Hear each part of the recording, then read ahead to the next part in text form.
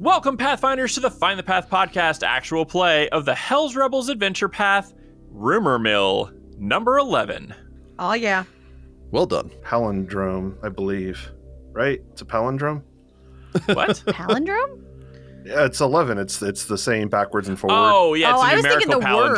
palindrome. I Yeah. was very confused. Yeah, I was like, 11 doesn't start with an N. Yeah. No, it doesn't. The N is silent, and I was like, whoa. Ross was just thinking taco cat the entire time.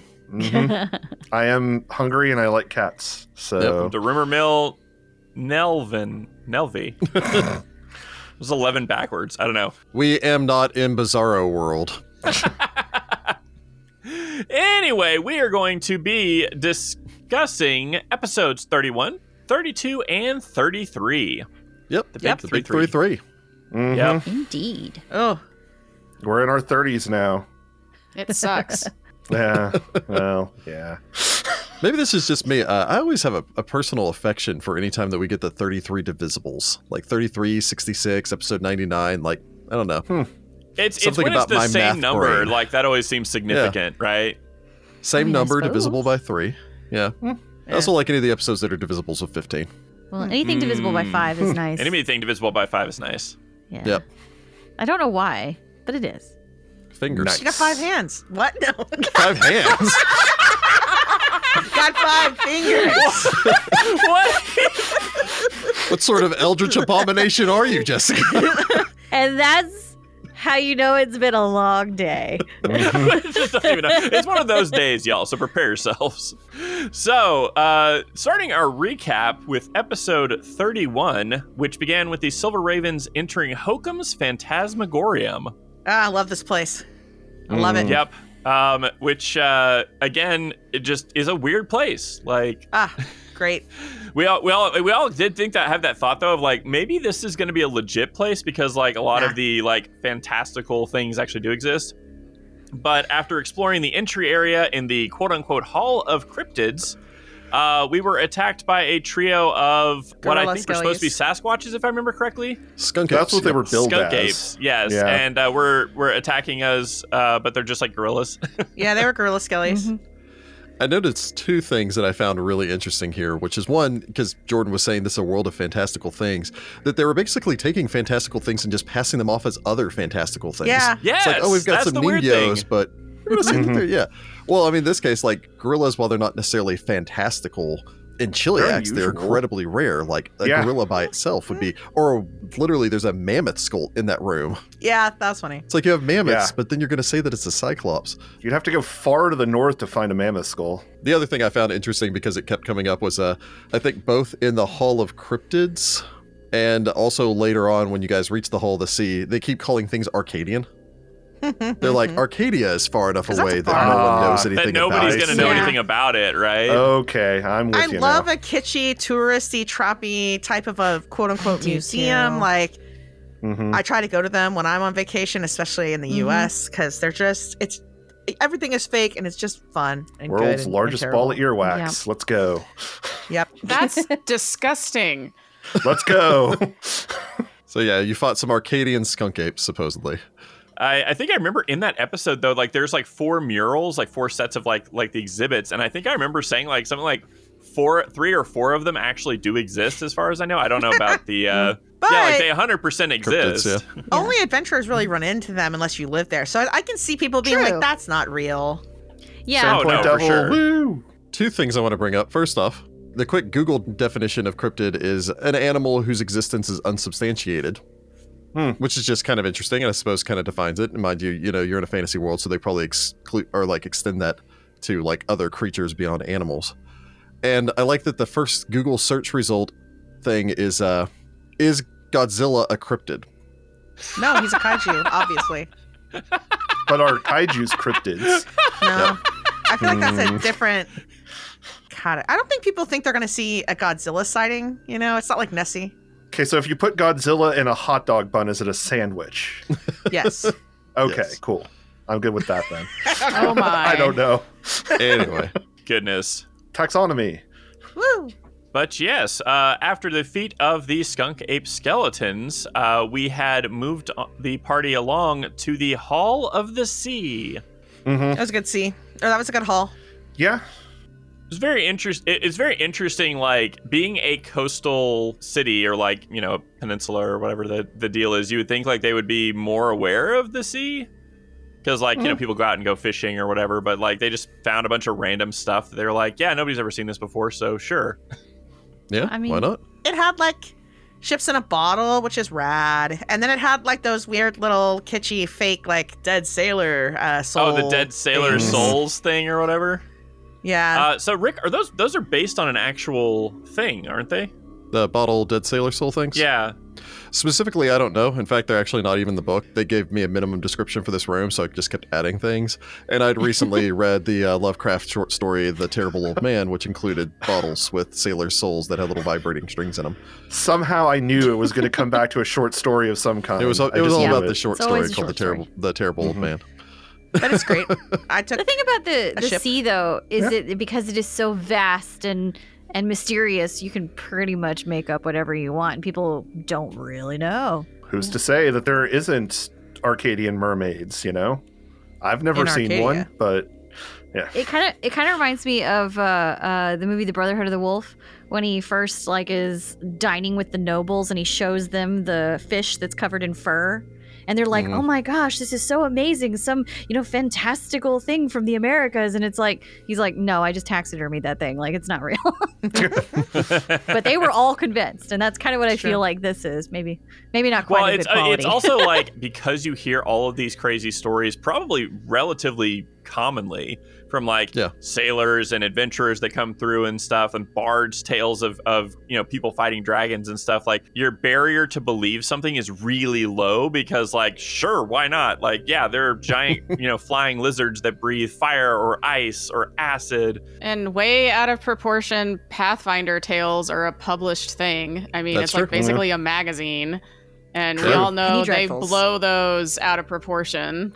except for that Fair. one issue. That one no one can find. Oh yeah, there's that seriously. one issue that they Yeah. pulled all the copies of it, and then like have never released it again. Yeah, For some I think reason. it's 6, volume 6. Yeah, like it was an early one. I think it involved Dervin. Yeah, Dervin Dervin Guest. Guest's like return from something. I'm forgetting off the top of my head. Anyway, yeah. Yeah, I think other than Lucia, no one else tried to identify the Quad-Claw Marauder either. Nah. Nope. No, and she has actually. no way of actually knowing what any of I these was are. more worried about the things trying to murder her, and we're on a time limit here, so Sure. Well, and interestingly enough, it ended up being, I think, I'm probably getting into the next episode now, but like a fake out twice. Because, Sure. yeah. Double fake out. Yep. So Quad Claw ended up not being a thing. No. For a second there, I literally thought it was. So Rick, well played there, because I was like, I no. fully expected Nice. it to be like, because I kind of was having the feeling, I was like, oh, there's going to be a lot of undead stuff because this place has been neglected for so long. Quad Claw is definitely going to be some kind of like, It's like undead. Titan zombie or something. Sure, whatever, right? Like, Yeah. it's kind of something. Nope, And then it was mermaids. a total fake out. It's a red herring. Mm-hmm. Some Arcadian mermaids jumped out at you. Which are actually Nino, which are neat. Yeah, when you're not Getting actually into episode 32, we were attacked by a pair of Niños. Mm-hmm. I loved Jessica's story on the fly about the Ningyo. I am my bosun story. Yeah, that was pretty That's a good. good story. Yeah. The interesting thing, I think, about the Niños, as far as because I think the Niños, a lot of the creatures in here are kind of based off of real world cryptoid things. And that was a whole, I can't remember where it was that somebody took I think it was a monkey's A monkey? body and then attached it to a fish tail and then put it in Oh. like a formaldehyde jar and then Yeah. like paraded it around as being some sort of mermaid thing. Mm. And that's basically what the Niños are like monkey Yeah. fish things. And so like calling them Arcadian mermaids, I think it's just playing further into that. This guy was a shyster. Somebody at Paizo looked at that and said, but what if they were real? What if I they love it. I'm were? here for it. What if that was actually a thing? That's a lot. That's a lot of how the bestiaries of Paizo have been populated, is looking at fantastical creatures from various cultures and going, but what if it was real? Yeah, and that's how you end up with a frickin' Jersey Devil. Krampus. Yeah, Anyway, baby. Yeah, I mean, that's exactly how you get like Krampus statted out in a bestiary, I want to fight Krampus. Anyway. As a side note, the cryptoid creature that I've just recently stumbled across and I need to do more research on, but interests me, is the cactus cat. What? Rad. No, Yeah. and then you can't pet it. I mean, you can. It just is painful. You have to be very careful. You can't pet it and stroke it. You have to poke it in between the apparently spines. it's like a cat that has like spines instead of fur. Oh. Oh, it's like a Ooh. hedgehog. I was gonna say that, but this sounds You like can a pet a really hedgehog. different hedgehog. That is true. You just have to go You just with have the to go- spines. Yeah. with the spines. Don't go against the spines. That's the hurty bit. Are they spines or quills? I They think don't they come are out. technically quill. No, I thought No, they yeah, did. because they don't come out. No, I Okay, had I a guess I hedgehog was wrong growing up. about that. An albino hedgehog named Sonic. Oh, I'm getting it confused with a porcupine. I'm sorry. That's Yeah, me. Yeah, Porcupine's because a porcupine different have quills because they come That's out. my bad. Anyway, Yeah. I just threw that out Anyways. there. Do some research on our own later. I might make a monster for it or something. Who knows? Get attacked by some cactus cats. Arcadian cactus cats. Why does it have to be Arcadian? I feel like Arcadian is just going to be a template of it's from some faraway place. Like I feel like everything's Arcadian. Sarasan's a better place at this point. I feel like I need to reach out to Luis and be like, what do you think about making a cactus cat? That feels I could very say Arcadian. yes. I feel like that would fit. We could Make could it an fit that in. ancestry, and I'm on board. Oh, man. Oh Well, my they have that gosh. spiny ancestry already. They've got the cactus leshies already, I think. So you And could you be a could be a cactus, cactus cat leshy. leshy. It's true. Anyway, We have Goodness. spun out. yep. Back on the But subject. following our fight with the Niños, we had moved into the insect zoo, which had signs of a struggle that we didn't have to fight. True. I mean, Yep. somebody actually went in Yep. and fought the swarm that we probably would have had to fight. For once, it actually was some other adventuring group's problem. Yeah, and that I never know, happens, that's right? so Like, how many rare. times do you go into a place and find it half explored by somebody who died in like room 6? Never. I don't know if that happens period. I think that happened in the first dungeon in Mummy's Mask that you Yeah, guys got because we down there. It found was like like, a dead person and we were Oh, like, no, oh, you're right. No, in Mummy's Mask, it did happen. It's Yep. not that Oh, man. often, though. Like, we've maybe just Yeah. got lucky a couple times. But we did move past the insect zoo since we didn't have to fight anything in there to the statue of Arodin, which had the fun little eyes that had the yeah, that was Aslanti alphabet on them. That was cool. Yeah. Probably how we get downstairs. Yeah. Probably. I do want to clarify something considering Jordan was making a like rotating his eyeballs gesture right there. That again, as the statue was described, the chest is adorned with a carving of a winged eye, which is the holy symbol of Arodin, and it's the carving that is on his chest that rotates, not his literal Oh, eyes. okay. All right. There might have been some confusion on that. I was definitely apologize. doing a zoom and enhance motion on armor. That makes a lot more sense and a lot more accessible because I was like, how if this thing's like life size, like you have to like gotta reach up to climb get up. it. I just like the idea of just like, all right, Arodin, just hold still, okay? I'm gonna poke you in the eye. We're gonna Yep. get the code. Well, so I kind of thought like if they were small, that it would be kind of like it makes sense because it's like okay, you got to go up and adjust his eyes because you have to get close enough to know or whatever. But like if it's just like on his chest, then okay. Yeah, it's his holy symbol. I understood it. Was it Dragon Age Inquisition that had the skull shrine things that you had to look through, like Yes. the glowing eye? Yeah, to you do had to look through the puzzles with? skulls. Okay. And find all the shards. I was sitting cool. there, I was like, I remember an eye-related puzzle someplace. Yeah, that was it. Well, there's the That was a good game. kind of the puzzles in the rhyme game too, where you had to like align it up. Oh, yeah, yeah. And there was a couple eye ones in that too. Good game also. But yeah, But yes, we had then continued on to a wax exhibit, which had then led into a grisly recreation, I guess, of the Temple Hill slasher. Yeah, it was weird. yeah. It was almost like a monument to the Temple Hill slasher, but not really. It was just the horror section of the museum. Yeah. But it's like this one tiny room. Like it's a Well, really you know. small room on the map. Like it's Well, weird. didn't Rick say that the Temple Hill slasher was really relevant when this place was made, so people Yeah. would have wanted to come and gawk at that kind of It- thing? it wasn't, although notably when this exhibit was created, it was probably approaching the 1 century mark, like the Oh, 100-year But I think anniversary. Hokum had been alive. Hokum was old Yeah. enough to have been alive back when the Temple Hill Slasher was there. And so, this might have been a 100-year anniversary of the Temple Hill Slasher slayings. I mean, we all know that true crime is big business. Yeah, people like that's that. true. This is true. Speaking of Hokum, real quick, did we ever actually, I can't remember, did we find out what actually happened to him? Is he still around, or is he just did he die of old age? Did he just disappear? I think if I remember correctly, Vittoria said that he died a few years after the Phantasmagorium went out of business. Yeah, because the Phantasmagorium closed 20 years ago. Oh, okay. Basically because he couldn't, I think he was dodging taxes. That sounds like in line with the shyster Yeah, kind of and vibe. then that he's it went giving up for basically auction from the city to cover the cost of the back taxes on it, at which point the Viticoris bought it. He should have bought Yep. more smoke bombs. Sure. To cover the whole thing. Yep. Random literary reference, but it reminds me of the museum in the Diviners. Oh, that museum's rad. Mm-hmm. That's what it reminds me of. And no one else gets that reference.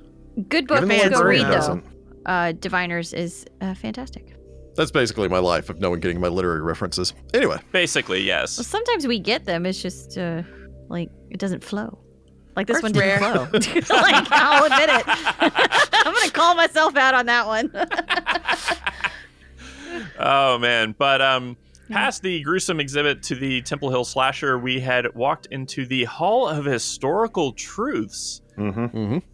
which Very was interesting truthful. because it was actually like, Osirian kind of stuff, and we were immediately attacked by zombies because of course we were, Hey, for a Yeah. second there, I was like, okay, if these are mummies, I swear to the Lord. Oh, I It did wasn't. think it was going to be a mummy for a second because If it's like, if you they see were a mummies, we'd be sarcophagus to starting the a new side. campaign right about Yeah, now. I'd be like, well, Right? guys, let's talk about our. Well, and we characters. flee. It just seems like something that the Asmodeans would do. It's like he's already dead. We just gotta raise it. No, Yeah. Asmodeans. But, I guess he had a fake eh. mummy in there anyway, so that all worked Yeah. out well for us. They did have a But fake we had one. all prepared to face off against it and then heard some prayers in the next room. I think we'd kill well, actually, the you zombies. did face off. You defeated all the zombies before the. We smacked those down. Oh, no, you're right. We did defeat all the zombies before we heard the prayers. Didn't take long. It was just a honestly. comedically easy encounter Yeah. for y'all. Yeah. Yep. Because it's a you know, rolling encounter, a surprise rolling encounter. Yep. Mhm. Yep, which did roll us into episode 33 where we fought the Redactors. And they threw books, and it was rad. And, okay, like, I think I remember in that episode, like, I had Lucia just be like, what, is this your thing? Like, I thought it was a joke. Like, I thought they were just doing it one time, and then because they didn't have a ranged weapon, they'd pull a knife, and they didn't. And I was like, this is the weirdest thing Yeah. ever. It was very pathetic. I Beat you with a bunch of books. remember. I did remember reading about them in the Game Mastery Guide, I believe it is. Mhm. Because I remember looking up and it's like, there's an entry for librarian. What are my stats? And then I was You're like, huh. That's Not so great. It's not so great. I mean, admittedly, they're not designed for combat. They're supposed to help you with like research checks and stuff. But still, it was it was kind of funny because I was like, I remember reading that one specifically because of my profession. Yeah, getting into a little bit of mechanics here, actually, real quick. There is an interesting thing how second edition actually makes rolling encounters easier. So I was following a thread. I think it was Jason Bowman and all of the other designers were talking about doing multiple encounters at once. And they basically said with the way that the game is designed, especially if the encounters are somewhat broken up to give the party a bit of a chance, even if it's only like a couple of seconds to recover between them, you can easily do up to 120 experience points worth of encounters, because that's a difficult encounter, but still something the party is expected to be able to face. So even if you have 3 encounters that are each 40 experience, you can roll all 3 encounters together into one encounter to make it 120 points and just have a staggered arrival of the enemies. So basically, there's now a math equation that goes on behind the scenes that lets you know when a rolling encounter gets too far. Because if it goes above 160, then you're beyond like the most extreme levels of encounter. It's interesting. I found that very useful. I'm now imagining them like running the numbers in an Excel spreadsheet of like all the probabilities and everything. They did to run figure the out. numbers in the Because that's playtest. actually what they've done. Yeah, like I Yeah. know that they've actually done that, but it's just like, so how many rolling encounters do you think we could do? And it's like scrolls over to Excel, and somebody's just typing away furiously with numbers. Yeah. Because I've been doing a lot of like diving into the encounter design and all the rest of that stuff in second edition since I'm doing the conversion on it. And going into like, how many fights can the party take consecutively? And it kind of keeps going back to the 120 experience points worth of stuff. Anyway, so I love the encounter experience thing because it just it lets you map out the string of encounters that the party goes through. When you can press them on further, or when you will need to let up, or when you can stagger it out this way or that. And so fortunately, this upper level of this dungeon was kind of designed in such a way as to give you encounters on one side and then encounters on another side. Yeah, it did a good job of like making sure we'd have enough time, because I know we were even talking in like episode 32 about like, do we even have 10 minutes to rest? Like, how long are they going to attack? Yeah. But like from a meta perspective, like you got to have a break to like heal up and then continue on. Well, yes and no. I'll get into that at another time. Actually, no, in first edition, it'd be a lot easier to heal because you have a lot more access to magical healing. Yes, So- it's faster to heal in first edition. It's faster to heal, although you actually have access to more non-magical healing options in second edition. So, Yeah, it just takes a lot longer. but Yeah. it takes longer. Yeah. Yeah, Adria has been down at least a third of her hit points since the first fight in this place, so I'm not feeling great. Yeah. Well, and I that's was gonna part of say, I like think- the way this is designed is to like we kind of have a do we need to rush? Do we not need to rush? Like we don't really know. So I mean we opted for going as fast as we could, so we didn't have time to really Yeah. heal ourselves up. There's a lot of math on the back end, but don't need to get into that here. Fair enough. But yeah, so we took on what is it, 5 redactors if I'm remembering correctly, as well Mhm. as a priest of Believe so. Asmodeus, who Yep. was the biggest surprise in that fight because he immediately surrendered. well, He did as like for Nathy immediately Rao. surrender. Well, not not immediately. yeah. I mean, pretty quickly though. He cast one spell, right? Like I think he cast like magic weapon, and that was it. Yeah, I mean, I think you and Vittori each got a hit, and I think Cesare no, hit him with I a spell. missed. Oh, okay. Cesare whacked Yeah, him with I an arrow, an Mhm. acid arrow. Yeah. Man, persistent damage and 2E killer. I was about to say the power attack. I think did hit though. Lucia got a critical in there. Yeah. Mhm. Yeah, you took him from full health down to a quarter of his hit points before he could Wow. react, because despite the fact you guys were just rolling great. Yeah. Yeah, I was expecting there to be like a round or two before he goes down, especially because he has like some cool abilities. But I didn't really get a chance to utilize them so much as I think he ran in, smacked Vittoria over the head, and then immediately got beaten down. With the redactors, I think all of us were like, okay, they're not a massive threat, but like a new priest walking out, we're like, oh, that's a big threat. So like all of us turned to attack. Well, and he also had at least one glowing weapon too, which is usually a bad sign. I Yeah, think. glowing weapons in 2E are scary at this Unnaturally level. glowing weapons. You know, if he had a torch, Yeah. I guess that would have been like normal. I got to do my cool shark spell, which isn't a shark spell. Feral That Shades. was a pretty nifty spell. That was a cool I like spell. that one. Very on Spells are neat on the brand. primal list. They're neat on all the lists, but I've been mostly looking at the primal one. Yeah, but that had presented some problems as we had to figure out what the heck to do with him since we did not expect them to surrender. Well, the redactors got knocked unconscious, but Well, some of them, Rao some actually- of them did die, but yeah, well, some of them died, some of them went unconscious. And then we had, the priest just like, I surrender. And let's Yes. negotiate for my release. Like a coward. Oh, totally. 100% a coward. Mm. Again, it defines in here that he is a coward at heart. He and Brad Vickers have much in common. Again, I think But, I think it came out some in that episode though, but it is that if any redactors still live, they immediately attempt to kill him rather than risk him betraying the church. If I had known that, I would Yeah. have let them do it because that sounds so funny. There's something really funny about them wandering over, like starting to throw books at him instead of us. But, alas. I don't know if I would have Yeah. let it, but it is funny. I mean, in general, the idea of them throwing books at us was just kind of a funny Those books setup. hurt. But those books Yeah. were doing like dagger damage, man. That was Well, crazy. they were hurt. Like, they were just rolling well, I think, on their damage because those books hurt. Yeah. I'm unhappy Well, and about it. everything does dagger damage. Yeah. Oh, yeah, I Yeah. guess D4's minimum now. Yeah, but it was hurty. The There's D4 a is a lot Can of lot, still though. D4 you to death. I mean, Yeah. With the non-lethal damage that the books do, it's a little harder. well, they wanted us alive so they could sacrifice to Asmodeus later. Come on, why waste good bodies? That's true. I mean, I don't think they were going to do much of anything because I don't think they were priests. But yeah, the guy could have for sure. Oh, good point. Yeah, they were like lay, I guess, maybe not even lay priests. They're priests like lowercase p, not priest capital P. It'd be more accurate to refer to them as monks in the traditional sense of like a monastic order monks, not a As opposed to martial I order kick monks. people in the face monk. Yeah, it just Yes. gets confusing either way you go with Yeah. those. Should have had them. Well, most of them were ladies, so they could have all just been nuns. But anyway, you could have battle nuns though. Fair. Mm. But Battle we did. nuns. Oh I my love Yeah. battle nuns. I That's a fun love idea. that. Yeah, Sisters of Battle. That's, Sister Teresa is here for that revenge. is probably something the Asmodeans have. Let's be serious for a I second mean, isn't here. there like the Sisters of Arani? The Sisterhood of the Golden Yep. Irenes. Golden Earrings. I don't know if you'd call them nuns, but still, Could, potentially. I don't know. We'll get into the details on all of that. Yeah, but then you guys got a chance to speak with Abernathy. I keep wanting to say Hooray. Abernathy. It's Asvernathy.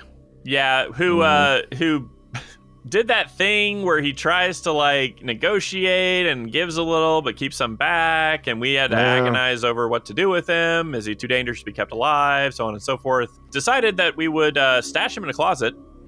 He did give For us now. some information. I'm Hmm. not I sure don't how know. useful it was. I think Lucia's tactic was a good one that you did, when y'all were putting him in the closet, where it was like, no one will believe you. Yeah. Seed of doubt. Well, it's they're the priests of lying. The worst part and the best part about being in there is you just have to assume everybody's lying. So, like, why would they believe this guy that they don't like anyway? No honor amongst thieves. Well, the best thing I can do is sow a little doubt and hope that he just says, oh, that's a really good point. They're not going to believe me whatsoever. Bye. The only thing we really have going with with him is that nobody in the church likes him. If he was a priest with better standing, It might be more of a problem, yeah. I try my best to play up the reasons that no one likes him, which is mostly because he's kind of sniveling and pompous. Yeah, we definitely got that. I was gonna say, it's hard to be sniveling and pompous at the same time. Like, those are usually like two opposite character traits. I just like that we all took turns going, shush you. Like, Yeah. Quiet you. Yep.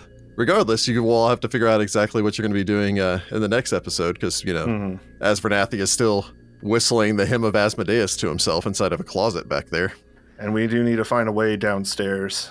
There was a larger, sadder revelation at the end of that episode, though. Yeah, so Yeah. the episode ends with us discovering that two of the zombies that we fought and defeated were wearing signet rings of House Viticora, and thus were Rexus's parents. Yeah. So our hope that we may have found his mother, nope, dashed. Yeah. I mean, technically we found her, but yes. Well, Yes. not the way we were hoping, right? Yeah, You know? we were hoping to have a nice little reunion there and give Rexus some hope, and that didn't pan out. Yeah. Yep. So moving on to some emails, we have got 2 emails. Our first email comes from Jacopo in Opara Taldor. Jacopo. Oh, okay. Cool. Jacopo. Choose whether or not to keep this. But that's Adria's husband's name. Oh, really? Oh, that's funny. Oh, that's right. Yep. He is Oh. Jacopo, isn't he? Yeah. Yep. I was like, how do I know how to Jacopo's pronounce this so easily? That makes sense. Okay. Hmm. So Jacopo writes, "Hello, Pathfinders. My Hello. name is Hello. Jacopo, and I'm from Milan, Italy.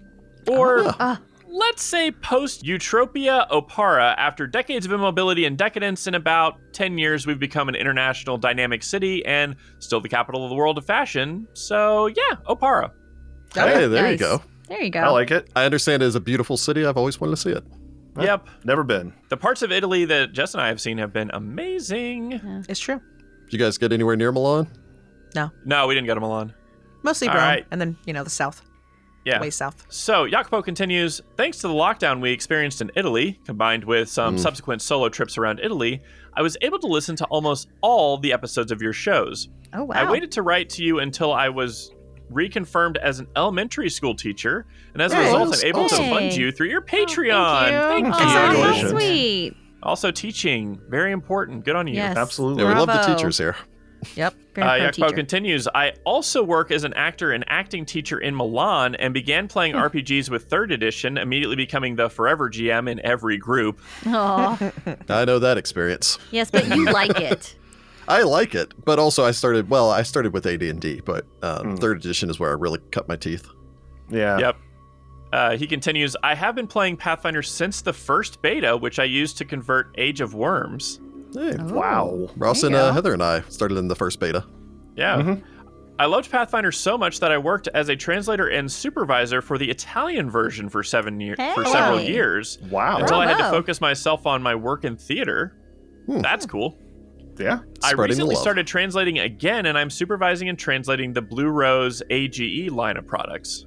Cool. That is cool. That's awesome. Yeah, that's Thanks pretty to the neat. I like lockdown, that. I created a Twitch channel dedicated to RPGs called D's Dungeon, where we play more, let's say, less mainstream titles such as Blue Rose AGE, Predation, and Numenera. Hey, those Numenera, I cyphers played as that. well. We tried Numenera. We have tried Numenera. Mouse Guard RPG Mouse and Guard's Thirsty cool. Sword Lesbians. Try it. Wow. It's a riot. I'm cool. I'm down for Thirsty Sword Lesbians as a Isn't there Patreon also a stretch goal. podcast called Thirsty Sword Lesbians? I think there Wait, is. is Yeah. there? I don't know. I don't know why I said lesbians like that. Lesbians. I don't know. That's It's weird. Thespians. Thespians, I guess maybe was what I was thinking of. Lesbians. Yes. Despite this, I still try to play Pathfinder, and though time is not very abundant, I managed to juggle 2 groups. That's Awesome. a lot. Yeah, Yeah. that's pretty good. Takes a lot of work. Mm-hmm. Yep, I'm GMing Age of Ashes for the first one, though the recent birth of a child to one of the players and an erratic schedule makes our sessions short and random. Where the group is composed of a clean-shaven, clan-daggerless dwarf cleric of Shalin, who fled the city of Kovlar with his pregnant girlfriend, a democracy proselytizing bard who's secretly a steel falcon from Andoran, and a shy and awkward halfling teenager from Augustana, who's becoming one of the most powerful wizards in Isgir. Cool. Nice. All right. It's a cool mix. I I like do that. love a halfling wizard. Oh, yeah. It's true. I mean, I love halfling anything. The second one, or the one with the kids, the oldest player is 23, and I met all of them online, is set in a pre-reboot Ravenloft. Yes, I converted the setting and Awesome. all of the game mechanics to Pathfinder 2e. Wow. Set in Nova Vasa, Wow. full of intrigue and dark fae. What I'm That's hearing cool. is that this person, Yakbo, has mad skills. Yeah, Yeah, sounds Totally. Mad Are skills you on for our sure. Discord? Because you could pick up another group or two, or you could play. Or 12. You could actually play. I think they even run GM-only games. They're like, you can only join this if you GM a group somewhere so that you get a chance to play. So that it's all Yeah. GMs and then one person GMing for all the GMs. Yeah. That's smart. That's funny. Yeah, it's That nice. is They do that's nice very stuff smart. Fun trivia thing. The first ever Dungeons and Dragons game I played, which was AD&D, was actually a Ravenloft campaign. Hey. Oh. Hey, nice. So, yeah, my character got lost in the mist and ended up in Ravenloft. So, I mean, this all makes sense Cool. because Ravenloft has like creepy horror vibes. Oh, yeah. Mad vibes. Jacopo continues, but no more about me. Let's talk about you. Yeah. All right. If we must. If you have to. Oh, he has to. Fair enough. enough about me. Let's talk about you for a minute. Thank you. We work hard. Your podcast I'm is just gonna preface it. Jacopo continues, your podcast is head and shoulders above others dedicated to RPG in general and Pathfinder in particular, and makes the commute and a card trip I took this summer all around Sicily a pleasure. Aw, you went I'm to so Sicily. jealous of your Nice. life. I want to just drive around Italy.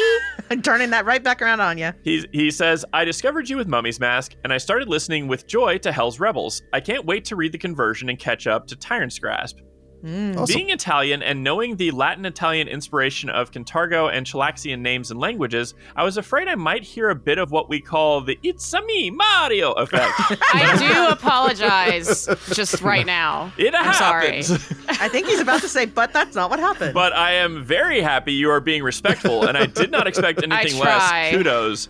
But it's still bad. So First time I've ever actually looked up on YouTube voice accent tips on how to do Me too. I had to figure out how proper, to be a New Yorker.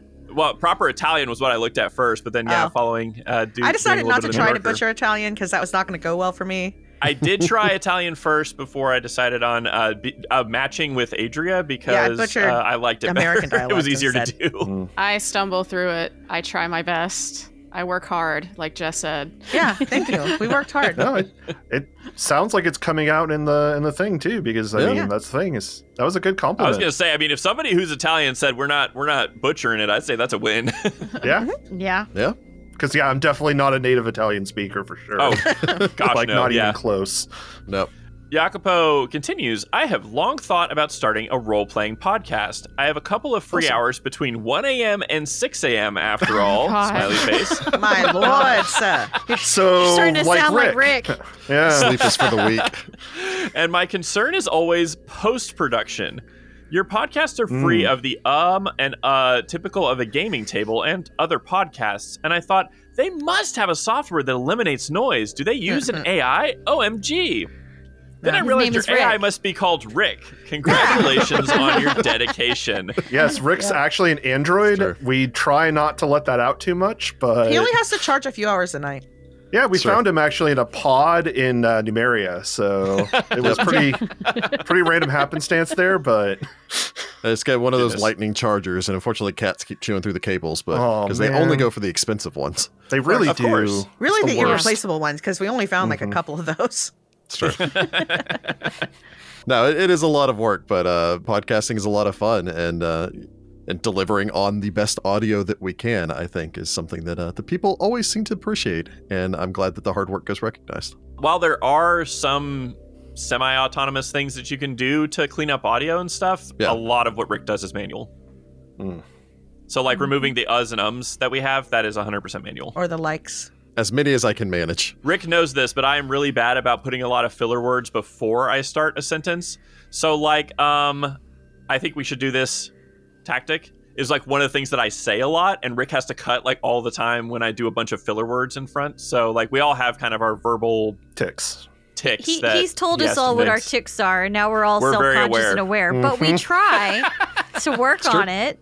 I'm very self-conscious of mine. One of the tricks is making sure that you have a group that is willing to work with you as far as putting forth the effort. And fortunately, I do. Yeah, so I like to think that we have gotten better over, how long have we been doing this? About 3 years and some change now? I think You it's have. 4. I don't know if the audience will really notice it. It just makes it easier on my workload. I like the idea that the audience won't notice it because you just have to edit less now. As an editor, if the audience notices, I've failed. So it should seem seamless.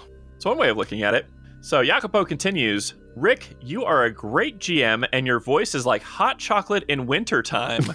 Wow. Wow. Brand new sentence. That is- Brand new sentence. That but- is That's quite a nice the compliment. Can we Yeah, put that that's on nice. his like autobiography line on the page, please? Voice like hot chocolate in winter. I like that. I love the idea that we take all of this praise and stuff and we boil it down into like the little quotable things like you do a product. Like on the back of a book. Yeah. Yeah, or like the back of the book, like reviews where it's like, Recommendations and reviews. voice is like hot chocolate in wintertime. Rick Sandage. Yeah. With marshmallows. Oh my gosh. I love the way you managed to create distinct characters without overacting. A major problem with other podcasts, in my opinion. I mean, having the acting experience, that's, again, hey, nice. Thank you. It's mostly just me trying to avoid any accents that I would find annoying to edit at a later time.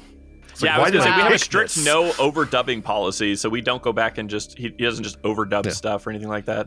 I'm not just trying to pull a Sespinar every time an imp shows up or something. Aw, As good as Sespinar Sespinar was, I don't want to just be like, Sespinar gladly serves the great one. I don't know. I'd It's listen to not it. pleasant. I was going to say, there's a lot of those kind of like, of those things that like, it sounded great when they recorded it, and then after you heard it for the 300th time, you're like, why did they put this in this game?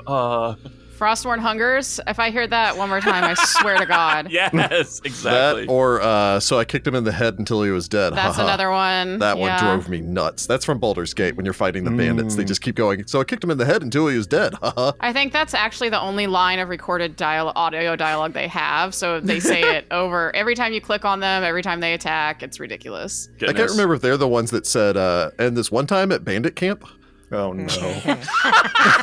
Why? But it might be them that also That says is that. such a Why? 90s reference, too. That is an amazing Yeah, those 90s might be the reference, ones but- in Baldur's Gate 2. I don't think the ones in Baldur's Gate 1 say that. I don't remember. I don't remember. Anyway, Oh my gosh. Any hoozles. Jacopo continues, Heather, I love the deadpan your characters have, and I warn you, you have a very serious responsibility. In Age of Uh-oh. Ashes, minor spoiler, characters gain very easy access to post-Independence Cantargo, and my players went there when they needed to buy Plane Shift, which is an uncommon spell, for the Wizard spellbook. I thought about who they could turn to. Someone famous and powerful enough to know the spell, and I obviously thought of Cesare. Oh, Hey. man. Heather, There you go. Cesare is now canon in my campaigns. Be very Nice. careful and keep him alive until the end. Rick, you can't kill him now. He's Look, unkillable. it's canon. Look. No, he doesn't He's believe Roll canon as in much as another you want. universe. He's unkillable. There's It's just some plot other armor wizard now. named Cesare. yeah. You just like roll up with your backup character, Cesare Daybloom. Hide behind the pile of dead Cesare. And Oh his my dad. God. I don't know. Maven. Oh, Some other goodness. bird name. Second character is Caesar, and then Oh the my third gosh. one is Cesare. Oh gosh. Wow. That being said, Heather, how does it feel to know that Cesare exists in a gaming group in Milan, Italy? It's very humbling and awesome at the same time. I'm like, Right. that's There you pretty go. cool. That's Yeah. pretty cool. Yep. Jessica, a mother hen in the group is always a must-have, and you fill the role with Yes. grace. You Awesome. are a perfect counterbalance to the rest of the party, keeping their common sense. We need that, y'all. I've not heard this before, but this is a I was nice gonna thing. say, I'm not used to Jessica being the common sense. I know, right? I like to be wild in games. That's the fun for me. Having gamed with you over the years, I've learned this about you. It's fun. Je- to me. Jess is very much chaotic in her Yeah. play But I was style. purposefully trying to be Yeah. nice in this one. Yeah. We all like to So. stretch ourselves, and Jess stretched herself by having self-control. Self-control. Oh, man. Oh man, Jacopo continues, Jordan! Please don't lose the uncontrollable laughter that makes my car speakers crackle and I'm sure forces post-production to use a lot of noise reduction. Nice. I can't help it. I laugh really loud and raucously. Like I'm just a raucous laugher. You haven't even heard the man sneeze, y'all. Oh yeah, and my my sneezes are God. legendarily loud. I I'm can sure hear him Rick through edits 2 those out doors if it down ever the hall. happens. Yeah. It's the heart Yeah, nobody wants to hear me kind. sneeze. No, you don't want to hear him sneeze. A lot of times when it is a Jordan heavy laugh track, which you can usually tell just by watching the waveforms before I start editing, I'll run a double compression, which brings Yeah. the levels down a great deal. So Yes, because I routinely peek out the mic when I laugh, and that is me not even talking into the mic. That is me looking at the sky and laughing. So as an interesting side note, second loudest laughter, Heather. Really? Oh, Huh. really, Yep. I didn't know I would that. not have called that. Very neat. When Heather gets into a full cackling laugh, then it gets really loud. But she Rad. goes from the cackle to like the silent can't breathe laugh, and I love it.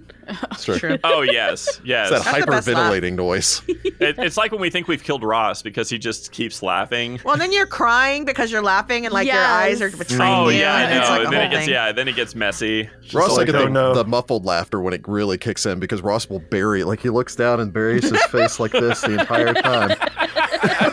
Yeah. No, eventually I'll stop being able to breathe and I'm about to die because oxygen, but it's We'll okay. have to call someone Yep. that's in your house to check on you. That's when you know the joke really landed is when Heather starts to not be able to breathe. Hyperventilate. Yes. Oh goodness. All right, Jacopo continues. Rachel, I deeply love Vittoria, and the fact that everyone makes an effort not to call her Victoria. There's a capital C. Victoria in versus Well, Victoria. that's- Victoria oh, versus Victoria. Victoria. Yeah. versus Victoria. Yeah. Yes. I've done that accidentally. I know. I'm sure I've done we've it probably myself, done but it. it's my character. I was gonna say I think we've done it a couple of times. I think I've gotten all of those out in edits, but I think because most Yay. people Never mistaked. register when it happens and then we correct it. Yes, and your characters in general. I don't know if you knew what you decided for the Scordato surname, but in addition to forgotten, Scordato can also be said of a musical instrument to indicate that it is out of tune. Questo violino e scordato, this violin's out of tune. I actually did know that, and it was Interesting. partially intentional. I apologize to all of Italy for butchering the Italian. Because Victoria's a little out of tune. I mean, She does it her own way. She kind of just dances to her own tune, and it's not the same as everyone else's. That's for sure. I look forward to the inevitable Silver Ravens karaoke night. Oh, Lord. Lucia's down, man. Let's make a full production of it. Living in the material world, I am the material girl. Yep. Raven will sing, Cesare won't. Victoria is probably down with some Amanda Palmer. Patreon stretch goal. There you go. Little coin operated boy. Yeah. Oh goodness. Jacopo continues. Ross, what you are doing with Nicolo is fantastic. Thank you. Seeing a rogue played with a focus on strength and force is very interesting. I'm sure all the listeners are like Raven with a bit of a crush on the brawniest tiefling in Kintargo. Oh dear. Never stop wrestling alligators. Nah. Yes. Yes. I'll try my best, but I hope we don't run into too many more alligators. Oh my god, we could befriend them and then you could like legit wrestle them and not have to try to murder them, Like it would be like you're actually wrestling. Interesting. All right. Like for Adrian, I need funsies. you to set up a wrestling league. We can charge admission for people to watch you wrestle the alligator. Yes, come down into the wasp's Oh, nest where you boy. can watch Nicolo wrestle an alligator. And we'll set up a bake sale to raise funds. Oh, jeez. For our inevitable rebellion. Well, it's happening. The rebellion will not be televised. The rebellion will be funded by baked goods. The And rebellion wrestling. will be an audio play. Did that too. Jacopo wraps up. Sorry for the wall of text. I hope to listen to your podcast for a long time and hear more wonderful campaigns being played by your wonderful group. Jacopo. Awesome. Thank you. Well, we're Shall sneaking endeavor. up on the end of Mummy's Mess, so there may be a news story to hear soon. Soon-ish. Yeah. Soon being a Soon-ish. relative term. Though maybe Yeah, by the Bulletin. time you listen to this, who knows? I I, mean, don't know yeah, when you're maybe. listening to this. Depends. All right. So our second email is from James from Orange County, California. Hello, James. Hey, James. Hello. Where would Orange Hello, County be? We need somewhere like nice and beachy. California. Nice, beachy. Temperate weather. Yeah, temperate weather, some palm trees. I was thinking like whatever Sargava became. Viridia? Oh, That's what this yes. very jungly. Vidria. It is, but I was just thinking beach. Beach. There's not a lot of tropical beaches that I. Oh no, that doesn't have a name. I was like the island from the beginning of Serpent Skull, but that would be a silly thing. What? No. And there were cannibals. Also, I don't know if you want to make them Yeah. from Sandpoint either. No, well that didn't. That's not a beach town.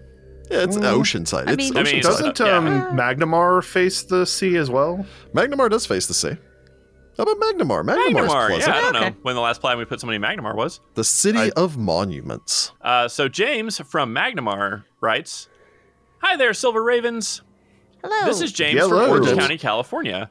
I found your podcast while looking for Hell's Rebels podcasts. I'm currently running the Age of Ashes AP, which has a chapter set in Cantargo, and was looking for some inspiration on how to bring the city to life. Well, Man, there you Age go. of Ashes doing us more favors with getting people Thanks, to Age of listen. Ashes. Yeah. Thanks, thank Age you. of Yeah, Ashes. seriously.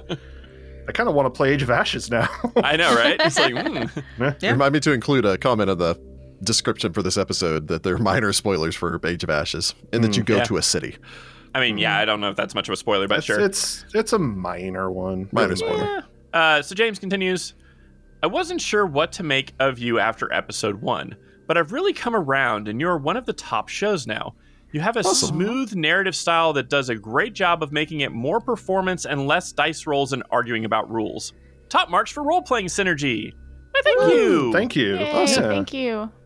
Our usual try our disclaimer, best. we were an actual gaming group before we were a podcast. So Thank you. We Indeed, work we It's were. hard. true. thank you. Thank you, we work hard. to work well together. But James continues, so I have a question regarding role-playing that I believe you all would be experts to answer. As a GM, I usually have a rule that whoever is controlling a creature gets to describe the cause, while whoever is on the receiving end gets to describe the effect. For example, DM, the Hell Knight advances and swings his greatsword, rolls a nat 20. Player, I duck under the blade before advancing for a strike, but the Hell Knight catches my forehead with his backswing and blood starts pouring down my face. However, after listening to your podcast and a lot of others, it seems mine is a minority or a unique position. So my question is this: how do you, as a GM, know where the boundaries are in describing how a PC acts or reacts? That's a good so question. I, as a GM, in essence, as long as I'm not taking an action for that character. So, for instance, if Jordan says, I want to stride up next to the Hell Knight, and I stab at him and then starts rolling, I'll say, Lucia rushes forward, ducks past Adria, slides forward, and then thrusts ahead with her weapon. It's just kind of a descriptor, but it's all Jordan's action choices. I would never just say, okay, yeah, if Jessica, for instance, said, Adria walks in and looks at the room, and then I go, okay, you walk in, you look at the room, you see that there's a chest, you open up the chest, make a reflex save because there's an explosion. Mhm. Yeah. Because now you're implying an action for them. Mhm. So it should all be descriptive text, and there shouldn't be, in essence, anything that streams from that is not part of their action. So, for instance, if there was a trap in there that triggered with Jessica walking in, that trap Yeah, would, that's of course, different. immediately trigger because she has decided to walk into the room. Yeah, and of course, it's okay for the player to say, you know, if it's like descriptive text, and the player's like, no, actually, what I do is this thing. Like, that's fine. Yeah. It's And as a usually player- to make a joke.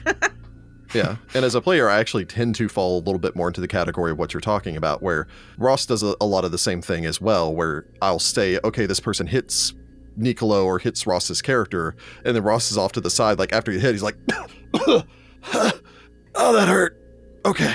And just kind of role plays through it, or be like, you know, Nicolo like spits a glob of blood off to the side before rushing back into the fight, et cetera, et cetera. Yeah. Yeah, I would say from playing with a couple of different groups, not just this group, it really depends on your group and kind of your dynamics, because like there are no hard and fast rules on how you interact with it. Absolutely not. The way that we do it is, you know, like we said, we take our actions and then Rick basically describes it either more flavorfully or what the consequences are of those actions. But I know a lot of groups, maybe ones that aren't as serious as we are, might be like, haha, I totally go jump on this thing, and haha means, okay, I'm just making a joke, and versus like actually doing an action. Some people are real sticklers, and if you say you do something, they do not give you a chance to take it back. You went and did that action, So it depends on your play style, what your group likes, and what the kind of dynamic is at the table.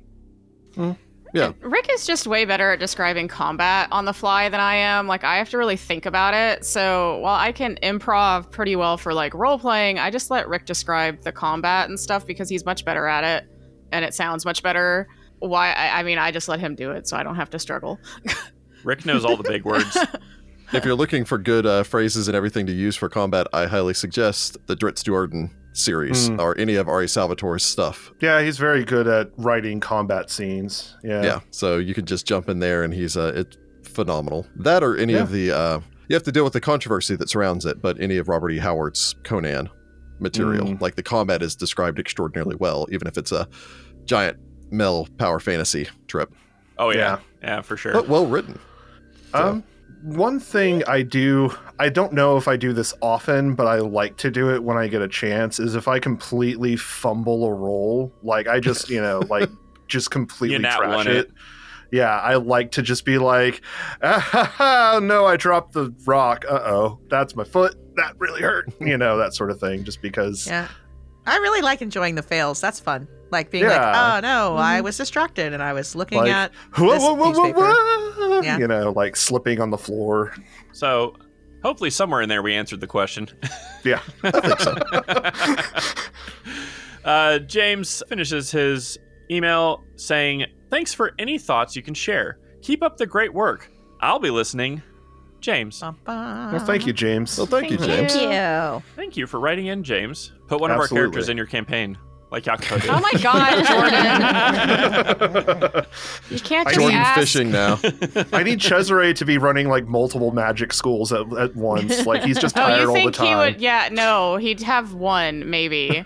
If he's even doing that when the rebellion's in the over. multiverse, like it's a multiversal I don't thing. think he loves the school so much. That's just like a job that he does. Yeah, I was like, that Well, very yeah, much feels like but- Cesare's job, not Cesare's career. There's a whole question in there about what does Cesare do after we've taken down Brune Vacation. and all that. Vacation.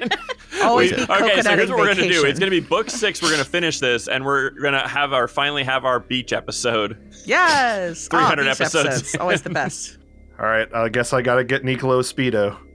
Oh my. And an alligator floaty. Raven might just die. Yes. Alligator And an float. alligator Oh, float. I love that. I love it's it. amazing. Yep. All right, I look forward to the beach karaoke night. You can do karaoke at beach bars for sure. Beach karaoke, Yeah. sure. All right, this Yeah. sounds like a great epilogue Okay. and it should happen. Let's do it. Oh my God. All right. We should live stream so it. Anyway. No. God. it's time for some casting of some Devil Whoa. Lords. Okay. All right. All right. Ron, So Rick has pre-selected one, which means I get to read the description for the first time ever in the history of ever. Ooh. I think we're just going down the circles, aren't we? Yeah.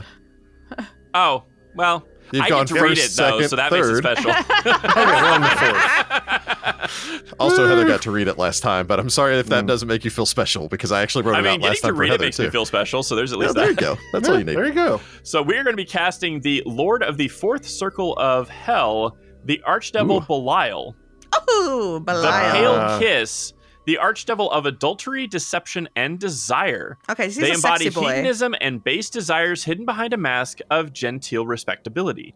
They encourage others to seek forbidden pleasures in all forms, but demand they never become too attached to a lover or project. They rule over the 4th level of Hell, the burning forges of Phlegethon.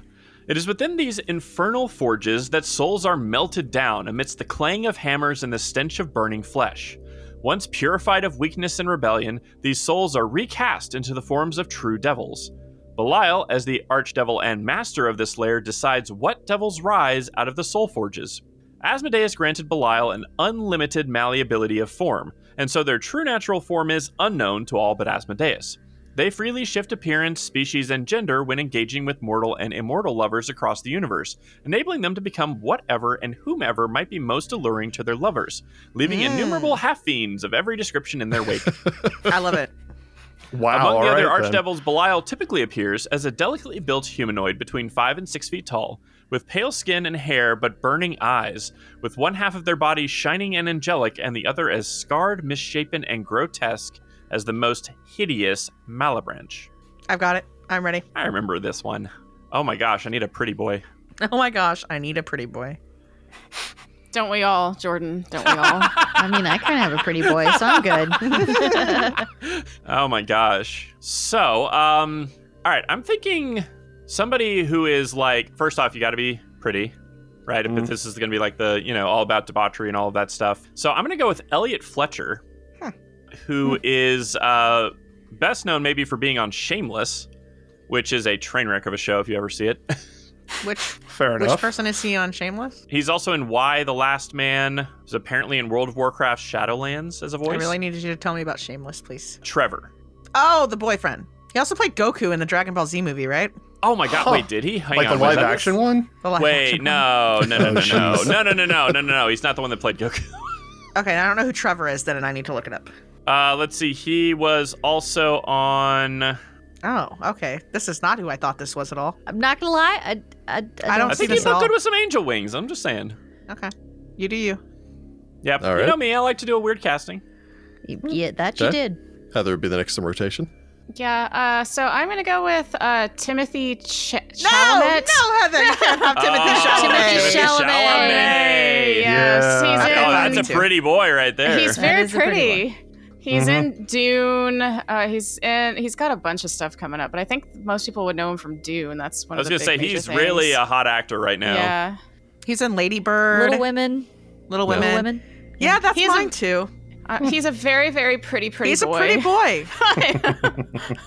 I mean, yeah. And he also matches the description of like kind of not, the big buff pretty boy. like slight 'Cause- or whatever. yeah. Yeah, So- that's fair. All right. Delicately Heather and I have built. the same Z's. All right, Jess and I are the same Z's apparently. Yep, Timothy Chalamet. That's what I had. All right, Rachel. The problem is I had like 4. You get one, as always. For the 3 years we've been doing this, you get one. Everybody gets one. So when I Everybody looked gets at one. his art, I leaned toward blonde, Okay. just because looking at the Oh, art. okay. All right. And went because brunette. he has kind of that sinister look to him, I went for Oliver Jackson Cohen, who is from Haunting of Hill House and The Haunting of Bly Manor. He plays the twin brother in the first season. and oh, he, Oh, yeah. kind of Yeah. schmarmy, seductive guy in the second season. And I'm just That's like, true. yeah, like he's like scary, but you're like, yeah, at the same time. It's very weird. Oh, he was also in the 2020 charming guy. adaptation of The Invisible Man. He was, yeah, and he had that very sinister look in that too. And so I think he pulls off that seductive, sinister, like you're not sure if you should like him or hate him. Mm. Maybe both. But yeah, that's who I'm going with. All right. I suppose that makes it my turn. Yes. Yes, it Yes. makes it my turn. Hooray. I decided to go for, I mean, the moment I say it, it's going to spoil who it is, the prettiest of the Spider-Men, which is Andrew Garfield. Ah, I mean, I think it's Garfield. subjective, but yeah, I was about to say, because I was like, Tom Holland? no, I've heard him called the quote-unquote prettiest. But, yeah, and Tom Holland is pretty. super cute, but I don't know if I'd call Tom Holland pretty. Hmm. But Yeah. Andrew Garfield. Yeah, Andrew I can see Garfield. So, a lot of you probably already know him from the Amazing Spider-Man series. Obviously, also he's been in Hacksaw Ridge, Social Network, Yeah. a few other things. A lot of stuff, I'll be honest, I have not actually seen. Yeah. But most surprising to me was he was actually in a couple episodes of Doctor Who. Yeah, Wait, he was really? in the episodes in New York. He had an Mhm. American accent, and, they were turning pig people. Yeah. Yeah. With the Oh, Daleks yeah. and everything. He got I to did be not one of know the that. pig people. No, he was not one of the pig people. He was Oh. helping. But anyway. Okay. He was helping. Interesting. Well, not helping create them, but he was trying to help free them. And I was helping He was make a good pig guy. people. I want pig people. he was a good guy. Goodness. Says Andrew gracious. Garfield. Anyway. Speaking of cryptids, pig-faced women. That's actually a weird cryptid thing. Huh? What? I've What? never That's a heard that way before. throwback to like an that's hour ago. Yeah. Just anyway, throwing that out there. That's a whole thing. Wow, that was way beyond left field and out in the parking lot. It's still the same after party. Call back. Is that me? Yep. Yes. Yep, that is Yep. you, I'm Rick. done. All right. So appearance-wise, I'm going for someone that is less pretty boy and more just stunningly handsome man. Fair enough. And I think it's more because he can get across both the sheer intimidation factor of an archdevil, but also is, I don't have an easier way to say other than like pants-droppingly gorgeous. Keanu Reeves? Oh my god. Oscar Isaac. Oscar Isaac. Yeah. Of course, most people will know him from Moon Knight's the new thing that's coming out with him. Most people know Poe Dameron. My thought was going back to his portrayal in Ex Machina, where he's doing the sexy dance the whole time, and it's like, hey, here's my sex robot. Anyway, yeah, like you do. So he comes across that as makes it both sound being, like a really weird movie, but it's actually like a kind of horror thriller kind of thing. It's a very interesting horror thriller. Is a really good is an accurate description of it. But again, like Oscar Isaac's in that like delivers on both being like incredibly charming, but also disarmingly, disturbingly creepy. Yeah. So that was kind of the role I was going for with him. And besides, Oscar Isaacs, come on. I mean, from what I've heard, he's a nice guy. I don't really know anything about him, but I mean, I don't know anything about him. The I've people met him that personally. play the best villains are usually like the nicest people. I've heard that. But the casting for these are now being held on Discord. And if you're like, Discord, what's that? You can find a link to that on our website, find-path.com. That's true. You find fine episodes there, the Discord link. We have a The merch shop. Check out the merch. Link to our Patreon, if you haven't done that. Link to our Patreon. And is there a link to Reddit still, or was there? There's a link to our subreddit on there, our Twitter. I think there's a link to our Facebook, which we never update. Hey, the episodes go to Facebook now. The episodes do go to Facebook though, so if you like Facebook. I didn't even know we had a Facebook account, or if I did, we've been had it so since the long beginning. that it has faded from memory. We had a Facebook account 4 years ago. I think I put you in charge of it, Heather. You were going to be our social media person. I wasn't there for that, so I have no idea. I have no memory of that at all. Like 100%. I have no memory of this. And with that, thank you all for tuning in. Thank you for writing in and continue writing in, and maybe we'll read you on another after party. We need some more Hell's Rebels letters, so please write in. Yes, Yep. more Hell's Rebels. We should cast And- ourselves. I thought we What? did. Like, What? Yeah, like if there was a movie about our lives, who would play us? Oh, no. Lord, I don't even know. Can I and cast don't young wanna- Jonathan Frakes? Because that would make me so happy. That'd be really sure. funny. I mean, God, it it's fantasy. Rick's it got feels his. the most accurate. I need time. I have no idea. I couldn't Yeah. even I'm not saying begin right now. to I'm just saying in think. general. That'd be a Anyway. weird thing to think How about. about we let the fans suggest that? No, that's Oh yeah, terrifying. fans, write in and suggest Ooh, who that you would think be fun. would be good to play us in a biopic about Find the Path. Anyway, until next time, bye, Pathfolk! Bye. Bye. Thank Good you luck, for Pathfinders. listening. Yeah, I'd gotten that Yeah. one once before. I was like, You got John Green. I've gotten John several Green. times. Yeah. Oh yeah, I can see John Green.